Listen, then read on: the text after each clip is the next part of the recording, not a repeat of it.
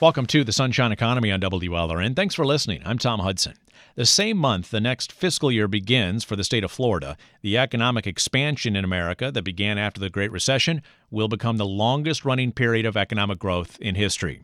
That's not necessarily a warning, but it is a cautionary tale as state lawmakers prepare to do the one job they have to do, make a plan for spending your tax dollars. We need to be aware that there will be a recession again. This is the state legislature's chief economist, Amy Baker, speaking to lawmakers in January. So that is something to bear in the back of your minds as you develop the budget for the next go-round. The next go-round is underway. Governor Ron DeSantis released his budget proposal on Friday. It calls for spending $91.3 billion. That's up almost 4.5% from this year's budget. 37 cents of every dollar would come from general revenue, and most of that money comes from sales taxes. Florida's financial past and future relies on the consumer. And the Florida consumer, which includes tourists, is doing pretty good right now. We spoke with Amy Baker last week in Tallahassee. Her official title is Coordinator of the Office of Economic and Demographic Research. The state of Florida is on very solid ground. There's no challenges within the state that we're worried about. So all the threats we see going forward right now are basically external to the state. What are some of those? We're very closely watching what's happening with the tariffs. They could have some spillover effects for Florida. We're watching what's happening with the volatility in the stock market. We're watching closely the shutdown and what happens next from here. And we also know it's been a very long time since the last recession, and by the time we hit July, it will be an historically long time. There's that observation again about how long the American economy has been growing. Economists like to say economies do not die of old age. That may be true, and Baker is not forecasting a recession, but she does warn lawmakers that the growth in tax money is slowing down. We feel very upbeat, very strong, solid through the end of this year. After that, it starts to get a little bit more gray in terms of what will happen. We know there will be at least some softening. What that softening looks like for legislators is less new money coming into the state.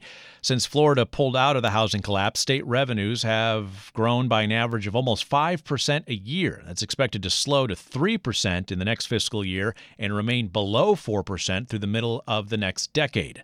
This is the tax revenue coming into the state. Government match that with expected state spending, and that's where things get a little out of whack. When we project out how expenditures are going to grow in the state budget, they're growing faster than that incoming revenue to support it. We call that a structural imbalance. This is not a far-out concern. Baker's office uses current state law to forecast what the state finances could look like in the future. She bases her predictions on how lawmakers have decided to collect taxes and spend money now, assuming that will continue. Within 2 years, the state runs the risk of not collecting enough tax money to pay for its spending plans. This is not the first time this warning has been issued. It has been included in the long-range financial forecast from the state economist each year since 2017.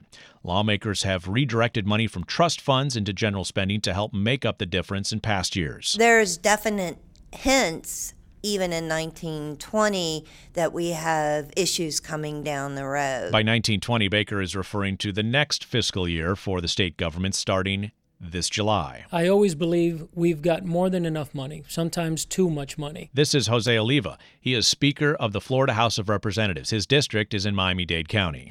But what I do know is as the economic slowdown begins, if in fact it begins in the next year or two, what we have to be ready for and know is, are we still the most attractive state to come to? So because of new tax laws federally, states that have state income tax now cannot deduct those from their taxes. So people at $1,000 a day are coming to a state like Florida that does not have an income tax and has no plans of having an income tax. So one of the ways that you combat a slowdown is to still be the most attractive option for people looking to have their lives in a different place. As Speaker, Oliva will drive the agenda in the House, especially in regards to the budget, and he is committed to no tax increases. We spoke with Oliva in his Tallahassee office before Governor DeSantis released his budget. The legislature's chief economist has talked about volatile times outside of Florida, not inside of Florida, but she's also talked about finding definite slower growth outside of Florida. The two previous legislative cycles, you've seen general revenue increase by 5% each year. This coming year, it's forecast to grow by 3%. How focused are you on that? How is that driving your consideration of spending programs? Our first priority is always to look at what we're doing with the tremendous amount of money that we have now. And then we worry about what are going to be additional revenues. So the focus is always, are we spending the people's money in the most efficient way? Are we creating an environment, and I think the answer to this next question is yes, that is robust enough so that you grow your revenues organically rather than making greater impositions on people. And should those times come of a slower or weaker economy, and they inevitably will. The economy ebbs and flows through an entire series of things that we neither control nor does the federal government. They're more global in scale, and they have to do a lot with technology and everything else. Should those times come, that we have shored up the state and that we have still made it the most competitive, the best place to move to. Is this the time for focus on shoring up those kind of finances, given that we're 10 years into this economic expansion? Yes, and we have historically done that. So we put away about $1 billion a year into our reserves to make sure that the state is very financially sound. We're also going after those things that are driving our budget, healthcare, making sure that we put the reforms in place, because even the most minor improvement in the cost of healthcare has giant implications when it becomes half of your budget. And healthcare is Oliva's main focus when it comes to state spending. We'll hear more from him on that later on in the program. When it comes to healthcare spending in the state budget, it is all about Medicaid. Medicaid is a program paid with federal and state tax dollars to provide healthcare for low-income people of any age. Next year, the state is expected to spend almost $30 billion on healthcare, most of it through the Medicaid program. Here's the legislature's chief economist, Amy Baker, again. Medicaid program for the state of Florida is a very significant part of the budget, and it is an entitlement program, so there's limited ways to address that directly. That is going to continue to grow in Florida, and ultimately that's going to swamp the good news that we have in the revenue forecast. This year, Medicaid spending by the state is expected to be up by almost 10% from a year ago. Federal tax dollars pay for most of the care, but the state portion is the biggest piece of the general revenue generated within Florida. While health care generally is the priority for the Republican leadership in the House, Democratic leader Keion McGee defines his party's top issue more directly. We spoke with him via Skype. Medicaid expansion is our top priority. McGee's district is in South Dade County. He leads the 47 Democrats in the Florida House. That's the most Democrats in the House in at least a decade. Despite being in the minority party, McGee says Democrats will release their own plans for the state budget. It will be comprehensive. We're deep diving. What we've seen in the past 20 years is that, the narrative that the other side have put out has always been that, we have to cut spending. We have to refrain from taxing individuals.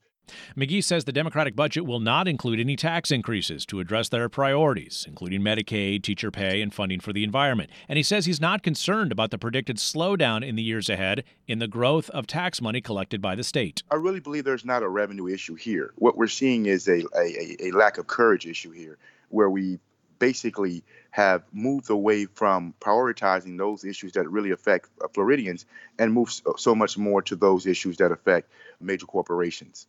The revenue issue is, yes, it's going to slow down, but it's not going to slow down to the point where it's going to cause the state to take a double look at helping everyday Floridians. McGee has not released his Democratic budget proposal yet, but he says he's been impressed by Governor DeSantis' financial focus in his first budget. There is still more work to be done, but I'm okay so far with what I'm seeing. And when you're addressing the environmental issues, when you're addressing the education, when you're addressing helping K through 12, those are the things that really sound the alarm for us to say, hey, maybe we can work with this governor. Maybe we should give him a fair shake. Maybe we should be the ones to say, Mr. Governor, let's put aside partisan politics and work on behalf of the people. And thus far, from looking at his environmental stance, for him to recognize that there is an issue in this state as it relates to the environment, I'm willing to say that we are ready and willing to work with the governor to bring about a budget that reflects the 20.8 million Floridians' wants and wills of the state. How about working with House Republicans and the leadership there? Yeah, we're willing to work with anyone, so long as they understand that Medicaid expansion is not a bad choice, a bad idea. As a matter of fact, to say that we want to create a healthy environment where people are healthy enough to go to work their 8 hours, knowing that they can come home from work and go out and have fun with the family, where they don't have to sit around the dinner table looking at bills as opposed to plates. I'm willing to work with this Republican legislature. The real question is, will the Republican legislature be willing to work with the Democratic caucus in order to get this thing moving forward? Still to come, the Republican focus in Florida on the biggest slice of state spending. Floridians are not making as high wages as they could because a lot of their compensation is being taken over. Just like their state's budget is being taken over by healthcare, their employer's budget's being taken over by healthcare.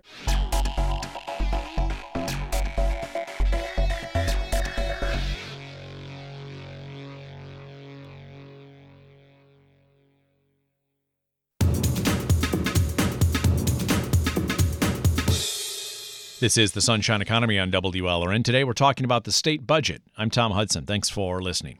When Governor Ron DeSantis rolled out what he calls his bold vision for a bright future budget on Friday, he did not specifically mention health care, even though it is the biggest piece of state spending and growing. Healthcare consumes a third of all state spending and about 40% of the state's general tax revenues. The state doesn't have much room to maneuver financially with its healthcare spending. Within the Medicaid program, there's probably not a lot of options left in there. Amy Baker is the chief economist for the state legislature. She puts the financial figures together for lawmakers to make policy decisions driving the state budget. But if you try to tackle the larger healthcare picture and the relationships and how healthcare is delivered, the regulations that Florida has, how effective are they necessary? How hospitals interact with their patients and bill and charge their patients. So if you go after that larger picture where Medicaid is just one of the consumers, then there might be some ways to find additional savings or at least slowing of growth in those areas. So go after kind of the macro picture as opposed to the specific pieces that are involved with the state budget. A lot of the big things that you would think about in terms of the Medicaid program are probably already in place in Florida. So if you want to tackle healthcare costs in general, that's probably a different direction that you could try, that we haven't gone way far down that road yet, where you're not focusing necessarily specifically on the Medicaid program, but you're viewing the Medicaid program as probably the largest consumer among all healthcare consumers. So if you did things to try to disrupt pieces of that medical inflation that you typically see, those could have feedback into our program. And this is exactly the strategy of the most powerful person in the Florida House of Representatives, House Speaker Jose Oliva. He's the first House Speaker from South Florida since Marco Rubio left that office in 2008. Oliva's district is a rectangle running from the Dade-Broward County line south through Miami Lakes and Hialeah. He's a veteran of the fights over expanding Medicaid, and he considers that debate over. Medicaid expansion is the worst of all Band-Aids. As Speaker, Oliva has a platform to drive his budget debate. One of his priorities clearly is health care spending, and he is thinking beyond the state's growing Medicaid responsibilities. He is thinking about increasing the supply of health care in Florida to help bring down cost increases. To do so, he's going after what he calls the hospital industrial complex, which he blames for adding to the higher cost of health care. We spoke with the Speaker in his office in Tallahassee before Governor DeSantis released his proposed budget. In the simplest terms, what's contributing to it is that hospitals, because of a situation that was partly created by governments, are able to charge whatever it is they would like to charge. Isn't that true for any product anywhere, though, that companies can charge whatever they want? It's whether or not people will pay it. Well, sure. It's true in the free market. So in a free market, you can charge whatever you'd like for your product. But if I don't like that price, I don't buy it. In healthcare, when you have a certificate of need monopoly in a particular area, you're the only game in town, I have to buy healthcare or the state has to reimburse for that healthcare. That's not exactly a choice. And so a monopoly situation is created. Vastly different than an environment where I get to choose what phone, what car, what service I buy. That certificate of need is a state regulatory requirement that the state works with local governments to decide whether or not a healthcare provider can open up in the case of a hospital. So are you advocating doing away with that kind of system? Yes, that system has only bred regional monopolies.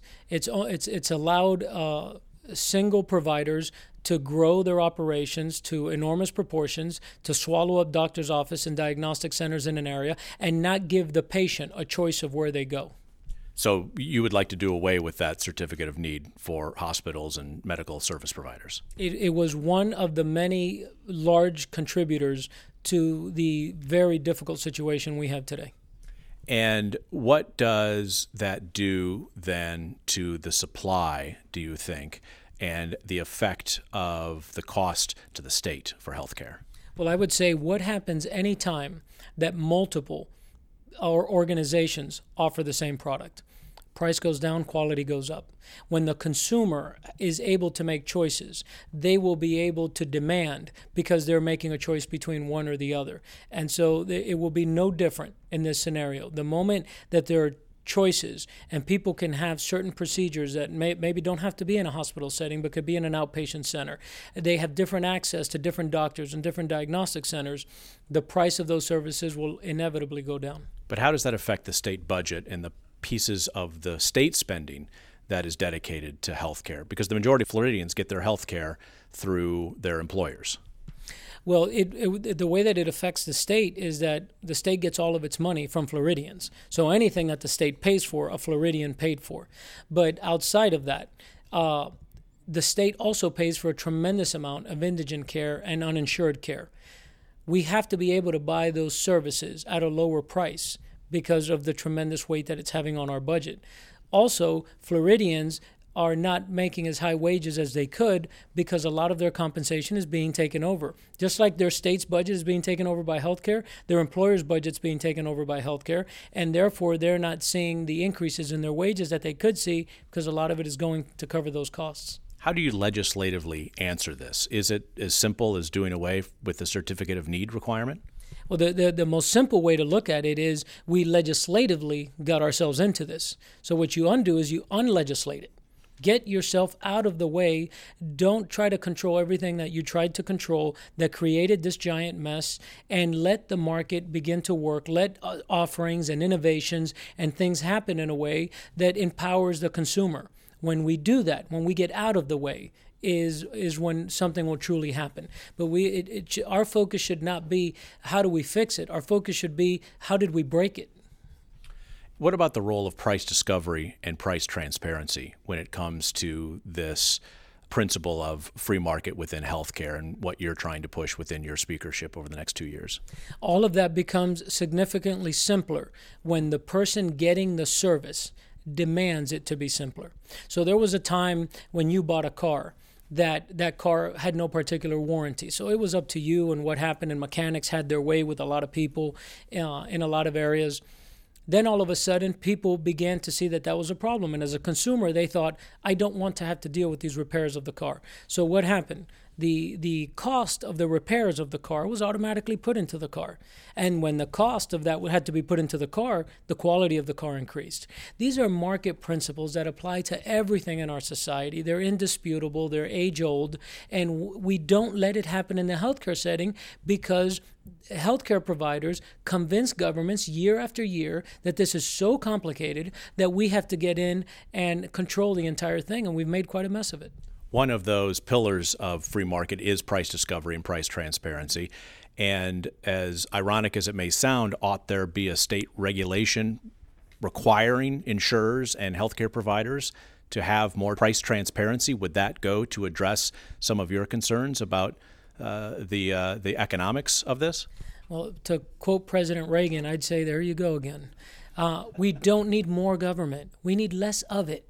Every time we try to create a situation that we think is going to encircle someone from doing something that's raising prices, they find a new way to raise prices. If you really want to make people be accountable, make the consumer or allow the consumer, get out of the way and allow the consumer to truly be able to shop for price and for quality. And when they can, the focus of healthcare providers will be entirely around that. What is the role of the state and the impact of the budget to have consumers be able to shop based upon price and based upon quality? There's a lot of quality metrics out there. There's kind of guesstimates and different estimating tools for price. But as you know, to find the cost for someone who's insured to go to the doctor, that real price is oftentimes protected by a non-disclosure agreement between the payer, the insurance company, and the provider, the doctor or the healthcare provider. Yeah, so allow another hospital to open up. Because what will happen is that other hospital will say, are you tired of not knowing what you're paying? Are you tired of overpaying and not knowing the quality you get? Well, come to our hospital. We've simplified the whole thing. The entire world is full of complicated things that have been made simple because of the desire of someone to sell it to you. Why would it be different here? So what we have to do is stop trying to corner the smartest guys in the room and get out of the way and let them have to contend with the consumer. Let the consumer have some skin in the game. That is to say, if insurance companies can offer plans that allow people to be rewarded with part of the savings that they find, then they will begin to shop. But in order for them to shop, we have to get rid of these monopolies because right now there's not a lot of places to shop at. So you get rid of the monopoly, new places start up. There people can shop. The moment people start to shop, they're going to demand quality and they're going to demand price. That will drive prices down, that will increase quality, and the consumer wins. Is your goal to slow the growth of healthcare spending within the state budget or to actually have it have a year-over-year decrease? If we can truly change the system, it will have a dramatic year-over-year decrease. But not just for the state. It'll have a dramatic decrease for insurers and for health plans and for private payers. It'll tremendously reduce. And again, it's a tremendous part of our budget. A 10% reduction would allow us to build roads and pay teachers more immediately. What would be the impact on the health care of Floridians with a 10% reduction of health care spending by the state? Well, the impact would be that they would see more of their money in their own pockets. They'd see less of an imposition of government in their lives. And the things that government is truly responsible for, which is building and maintaining their infrastructure and making sure that their education system is a workable education system, would have many more resources to do that with. Leader McGee has said that this is not about free markets, it's about ideology. How do you respond to something like that? If the multi-centuries old proof of market supply and demand and the pressures on prices is an ideology, well, then I'm an idealist.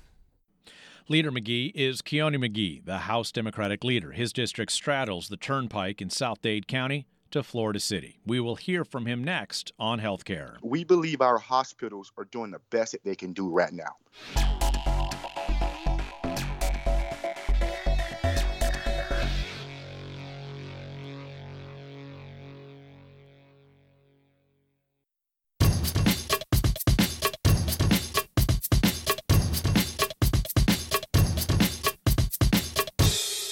Welcome back to the Sunshine Economy here on WLRN.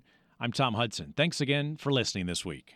Don't forget you can follow along on Twitter at WLRN. Send us your thoughts. Join the conversation on social media. And also check out our podcast of this program and all of our Sunshine Economy programs. Just search for the term Sunshine Economy on iTunes. The top Democrat in the Florida House has a very clear priority in regards to health care spending by the state of Florida this legislative session: expand Medicaid. It's an effort that has failed in past legislative sessions, and it has delayed lawmakers in recent years from passing a budget.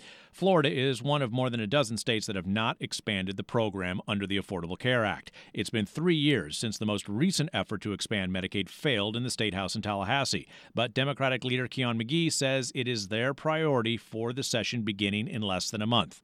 We spoke with Leader McGee via Skype. the House Democrats will focus on Medicaid expansion. We will not allow for and stand idly by while folk in the state of Florida are suffering because of lack of health care. To say to 800,000 people, no, we're not going to assist you with getting healthy in this state. It challenges it just challenges you as a person, as an individual. Let's be honest here.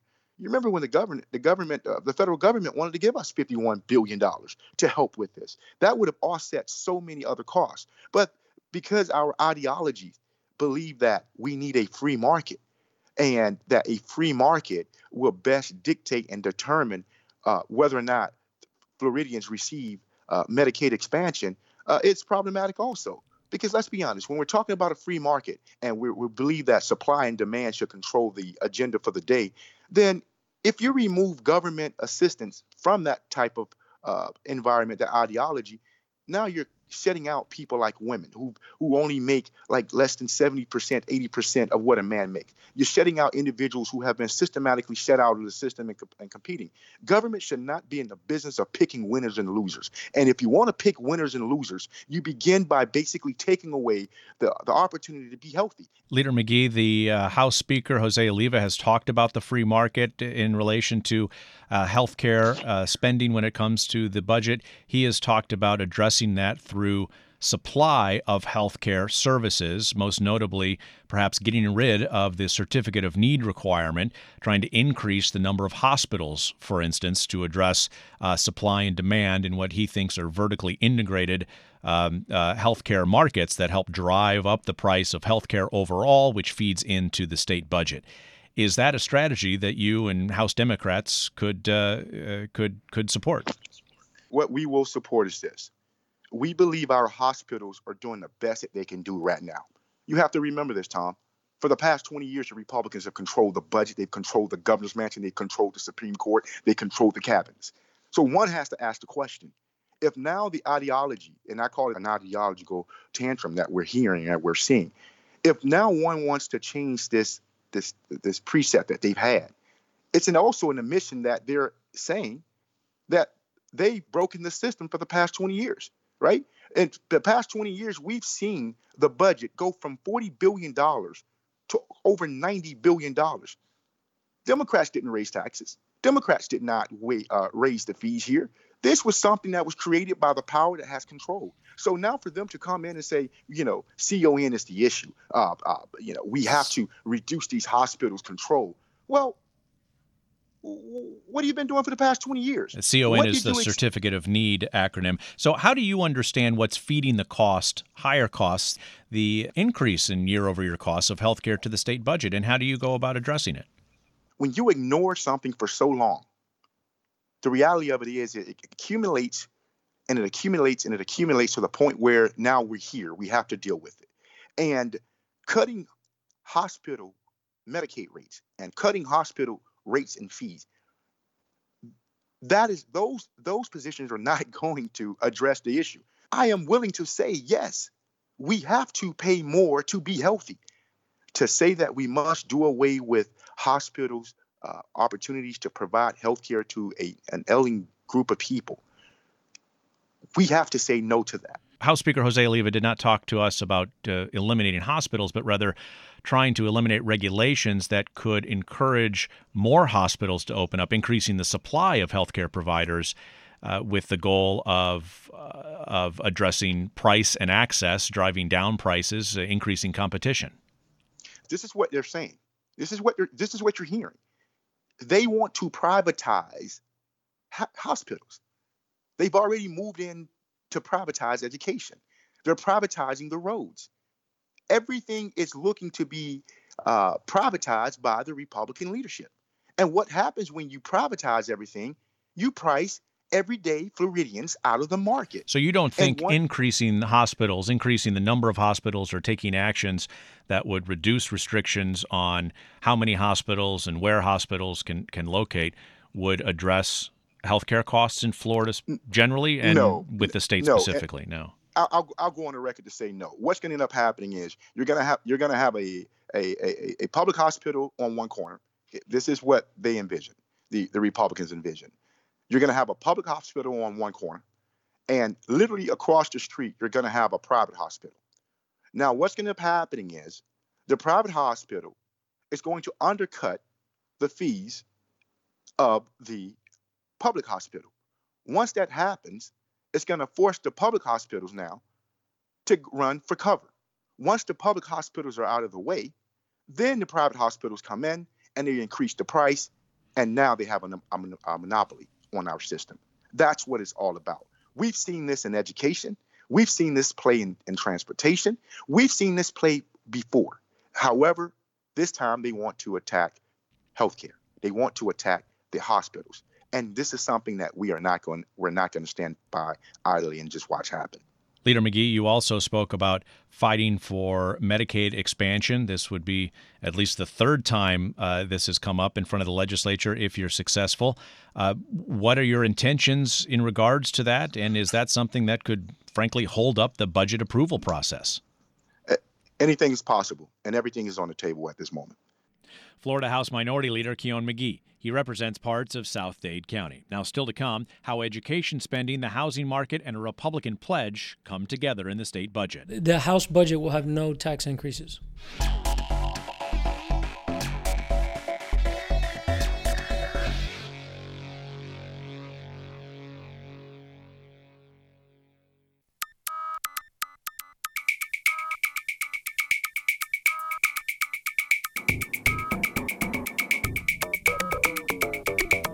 Welcome back to the Sunshine Economy on WLRN. I'm Tom Hudson. Thanks again for listening and supporting public radio. After spending money on the health of Floridians, the next largest piece of state tax spending is on educating Floridians. About 30 cents of every dollar of state spending goes toward education. About half of the general revenue collected from sales taxes and other fees goes toward education. Most of it spent in K through 12 schools. Now, school funding is divided between state money and local tax dollars. The local dollars come from property taxes. Most of the money spent in schools comes from state taxes now, but it wasn't always like that. The legislature has been active in determining how much local schools can collect in property taxes, and this decision is at the center of what the state legislature's chief economist Amy Baker calls the structural imbalance in the budget, spending growing faster than taxes and fees. There is a policy decision embedded on how they go forward that would make the difference on whether they have a problem beginning next year or beginning the year after that. And that has to do with their assumptions on how much of the funding for K through 12 comes from the state general revenue fund versus how much comes from local property taxes. As the housing market has rebounded, that has not necessarily led to significantly higher property tax bills for school districts.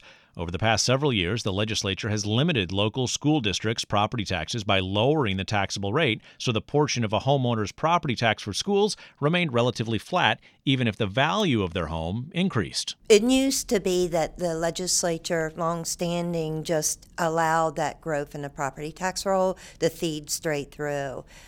Several years ago, we had some members that raised the issue that they didn't want property taxes to keep increasing, that they wanted the level of the local property taxes to be flat from year to year and carry that entire burden on state revenue sources, largely the general revenue fund. The result is more pressure on the state budget for K through 12 education. As spending has increased to keep up with more students and other demands, the proportion of K through 12 money coming from local school districts has fallen. 10 years ago, local school districts generated 53 cents of every dollar for school revenue. Last year, that had fallen to 45 cents. The difference comes from the general revenue in the state budget, stuff like sales taxes, corporate income taxes, and real estate sales taxes. This shift explains the warnings in the budget. So the decision is not whether we should spend less on schools or not. I think there's a degree of comfort that there's growth that's needed in terms of state spending on schools, whether it comes from property taxes or general revenue.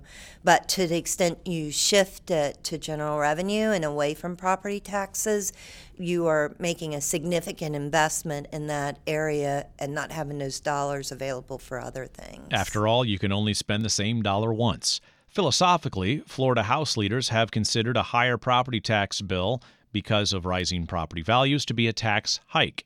And the new Speaker of the House, Jose Oliva, is no different. There are a couple of insidious things that governments do to taxpayers.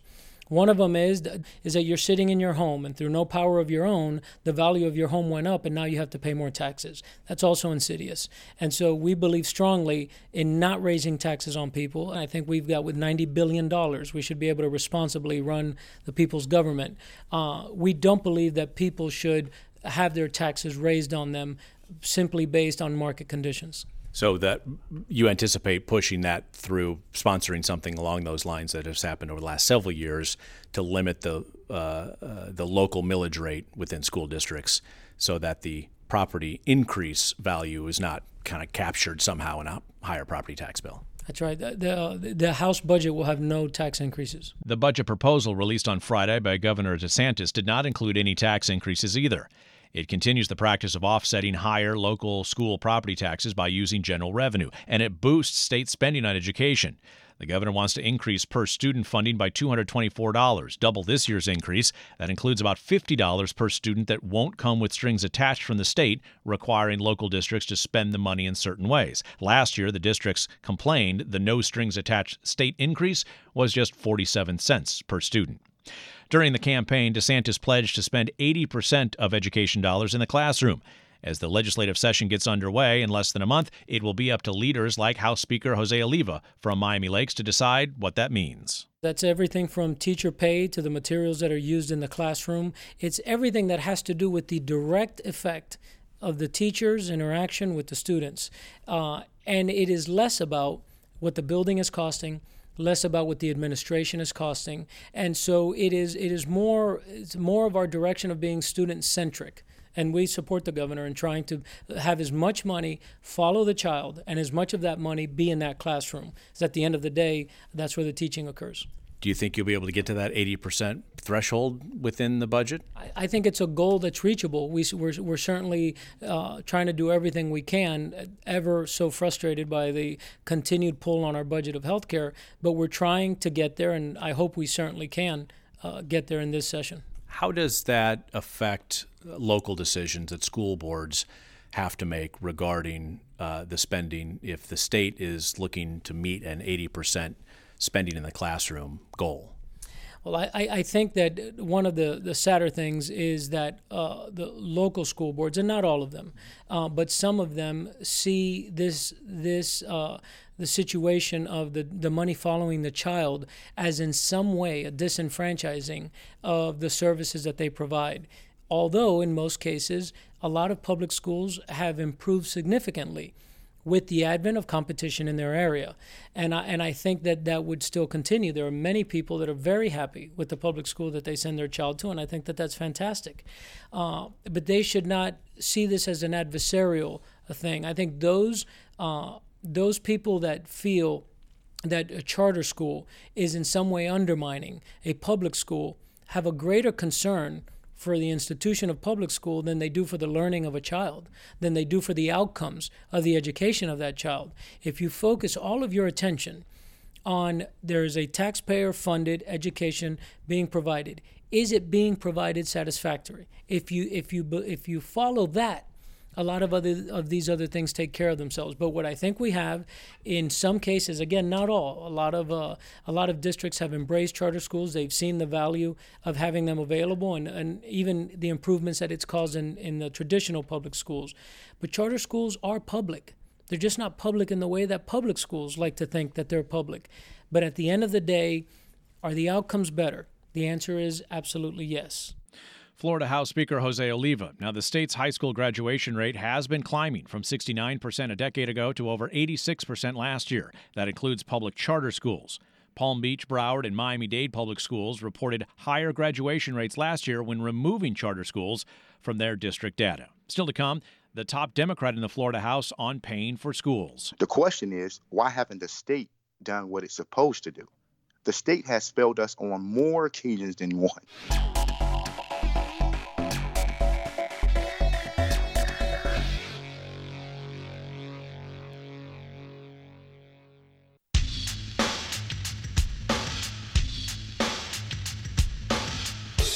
We're back on the Sunshine Economy. Thanks again for listening. We're talking today about the state budget. I'm Tom Hudson.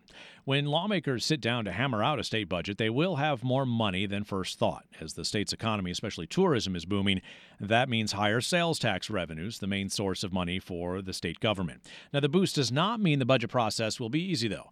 Of course, there are politics in play, but there's also policy, especially the policy of restricting the ability of local school districts to increase their tax revenue through higher property values. The legislature has limited school districts' taxable rates, which has shifted more of the financial responsibility for paying for education to the state. The difference in the years ahead can mean tens of millions of dollars from state tax coffers, according to the legislature's chief economist, Amy Baker. The swing in those, depending which year you're looking at, is very significant. You're looking at potentially 350 million, depending on what your decision ends up being. So it is money that the legislature would have to decide to invest in the school system from the state sources, and therefore it's not available for other new programs. The Democratic leader of the Florida House, Keone McGee, does not want to see this practice continue as he focuses on his education priority, teacher pay. We must first address the teacher shortage here. You know, it makes no sense that Florida, the place where we have sunshine, tourism, agriculture, we have it all. This is the state where people want to be. They want to work. They want to live.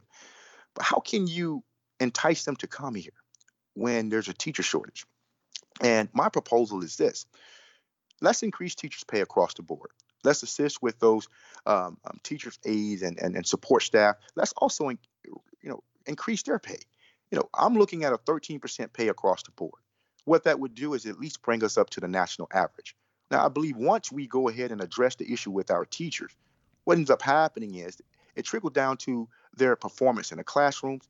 It allows for them to focus on just this one job as opposed to having 2 and 3 jobs. Leader McGee, how do you pay for that 13% across the board teacher pay proposal? Oh, that's easy.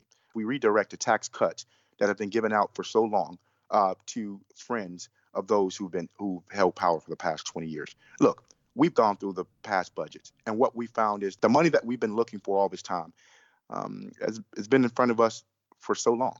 So the money's already in the budget, you think? The money's already being collected by the state? You're not talking about doing away with the previous tax cut, for instance, are you? No, the monies that we're looking for, it's already in the budget. The only thing we're going to do is redirect as opposed to giving more and more benefits, increasing the wealth of those in the top 1%. We're simply saying we're going to direct those to the people who are actually educating those who aspire to be in the 1%. So you're not talking about raising taxes? Or no, we're not going to. No, we're not raising going to raise fees. taxes. Okay. Are you? As a matter of fact, we're going to look. We're going to look to reduce fees and lower taxes. We are not the party that raised taxes. Does that include the required local effort issue when it comes to the state portion of school funding, which has allowed rising home values to not be captured by property taxes by local school districts? Yeah. Look at the local effort. And the reality of it is they've been doing what they need to do. The question is, why haven't the state done what it's supposed to do? The state has failed us on more occasions than one. Here we are in year 2019, and we are talking about why is it that teachers in the state of Florida are at this moment knocking on the door of poverty. The study came out by the United Way, and it says that in order for a family of 4 to survive in the state of Florida, that family needs to make at least $53,000 annually. When you take the amount of work and energy that our teachers are putting into these students and putting into these classrooms on an annual basis, they are basically right now, if they were to commit a crime, one of them were to commit a crime, I will go on the record and say I'm 95% sure that they would actually qualify for the services of the public defender's office. Now, why do I use that? Because that goes to show you that there is an issue of poverty as it relates to those who are educating you, me, and family members alike. So if we are the ones who are saying we control the budget, but yet we refuse to address the annual poverty rate, and we refuse to address the issues of jobs and how much these teachers are truly making, then we have failed them tremendously. And we've done it in a way that has basically garnered the support across this nation to say that Florida is not the right place for teachers. And I'm sick and tired of being in a position where we have to defend a system that's indefensible. This system is broken, and it's been broken for the past 20 years. And what we've seen is a continuation of breaking the system because we think we can do the same thing and expect a different result. Leader McGee, let me ask you specifically, do you support the continuation of the strategy that previous legislatures have done in regards to the required local effort for school funding from local school districts, essentially limiting the taxable rate at the local school district level? No. I think when it comes down to the local school districts, and look, Tom, you and I both know Tip O'Neill once stated that all politics is local. Right. The reality of it is I would rather allow the local people, the local elected officials, the local power brokers, the local supporters to determine what needs to happen. I don't believe that the state should be in the business of telling the local communities what to do. If they want to tell the local communities what to do, then we ought to say to the state lawmakers that get your act together. Get your act together before you attempt to tell them how to control and how to actually build out their local effort requirements. So, Leader McGee, just to be clear here, this is an issue where the legislature has taken this stance over the last couple of sessions, and House Speaker Oliva has said that he will likely continue this issue of not having local school districts be able to capture rising home values when it comes to the property taxes levied locally. That is something that you are opposed to, is that correct? Correct. Do you see that as a tax increase? No. Speaking via Skype with the head of the Florida Democratic House membership, that is Representative Keon McGee. His district straddles the Florida Turnpike from South Dade County down to Florida City. The Florida state legislative session begins in March. You can follow us on Twitter, @WLRN is our handle. You can continue that conversation on social media. Also look for a podcast of this program by searching Sunshine Economy on iTunes. Pilar Uribe is our technical director. Polly Landis is our booking producer. I'm Tom Hudson. Thanks for listening this week.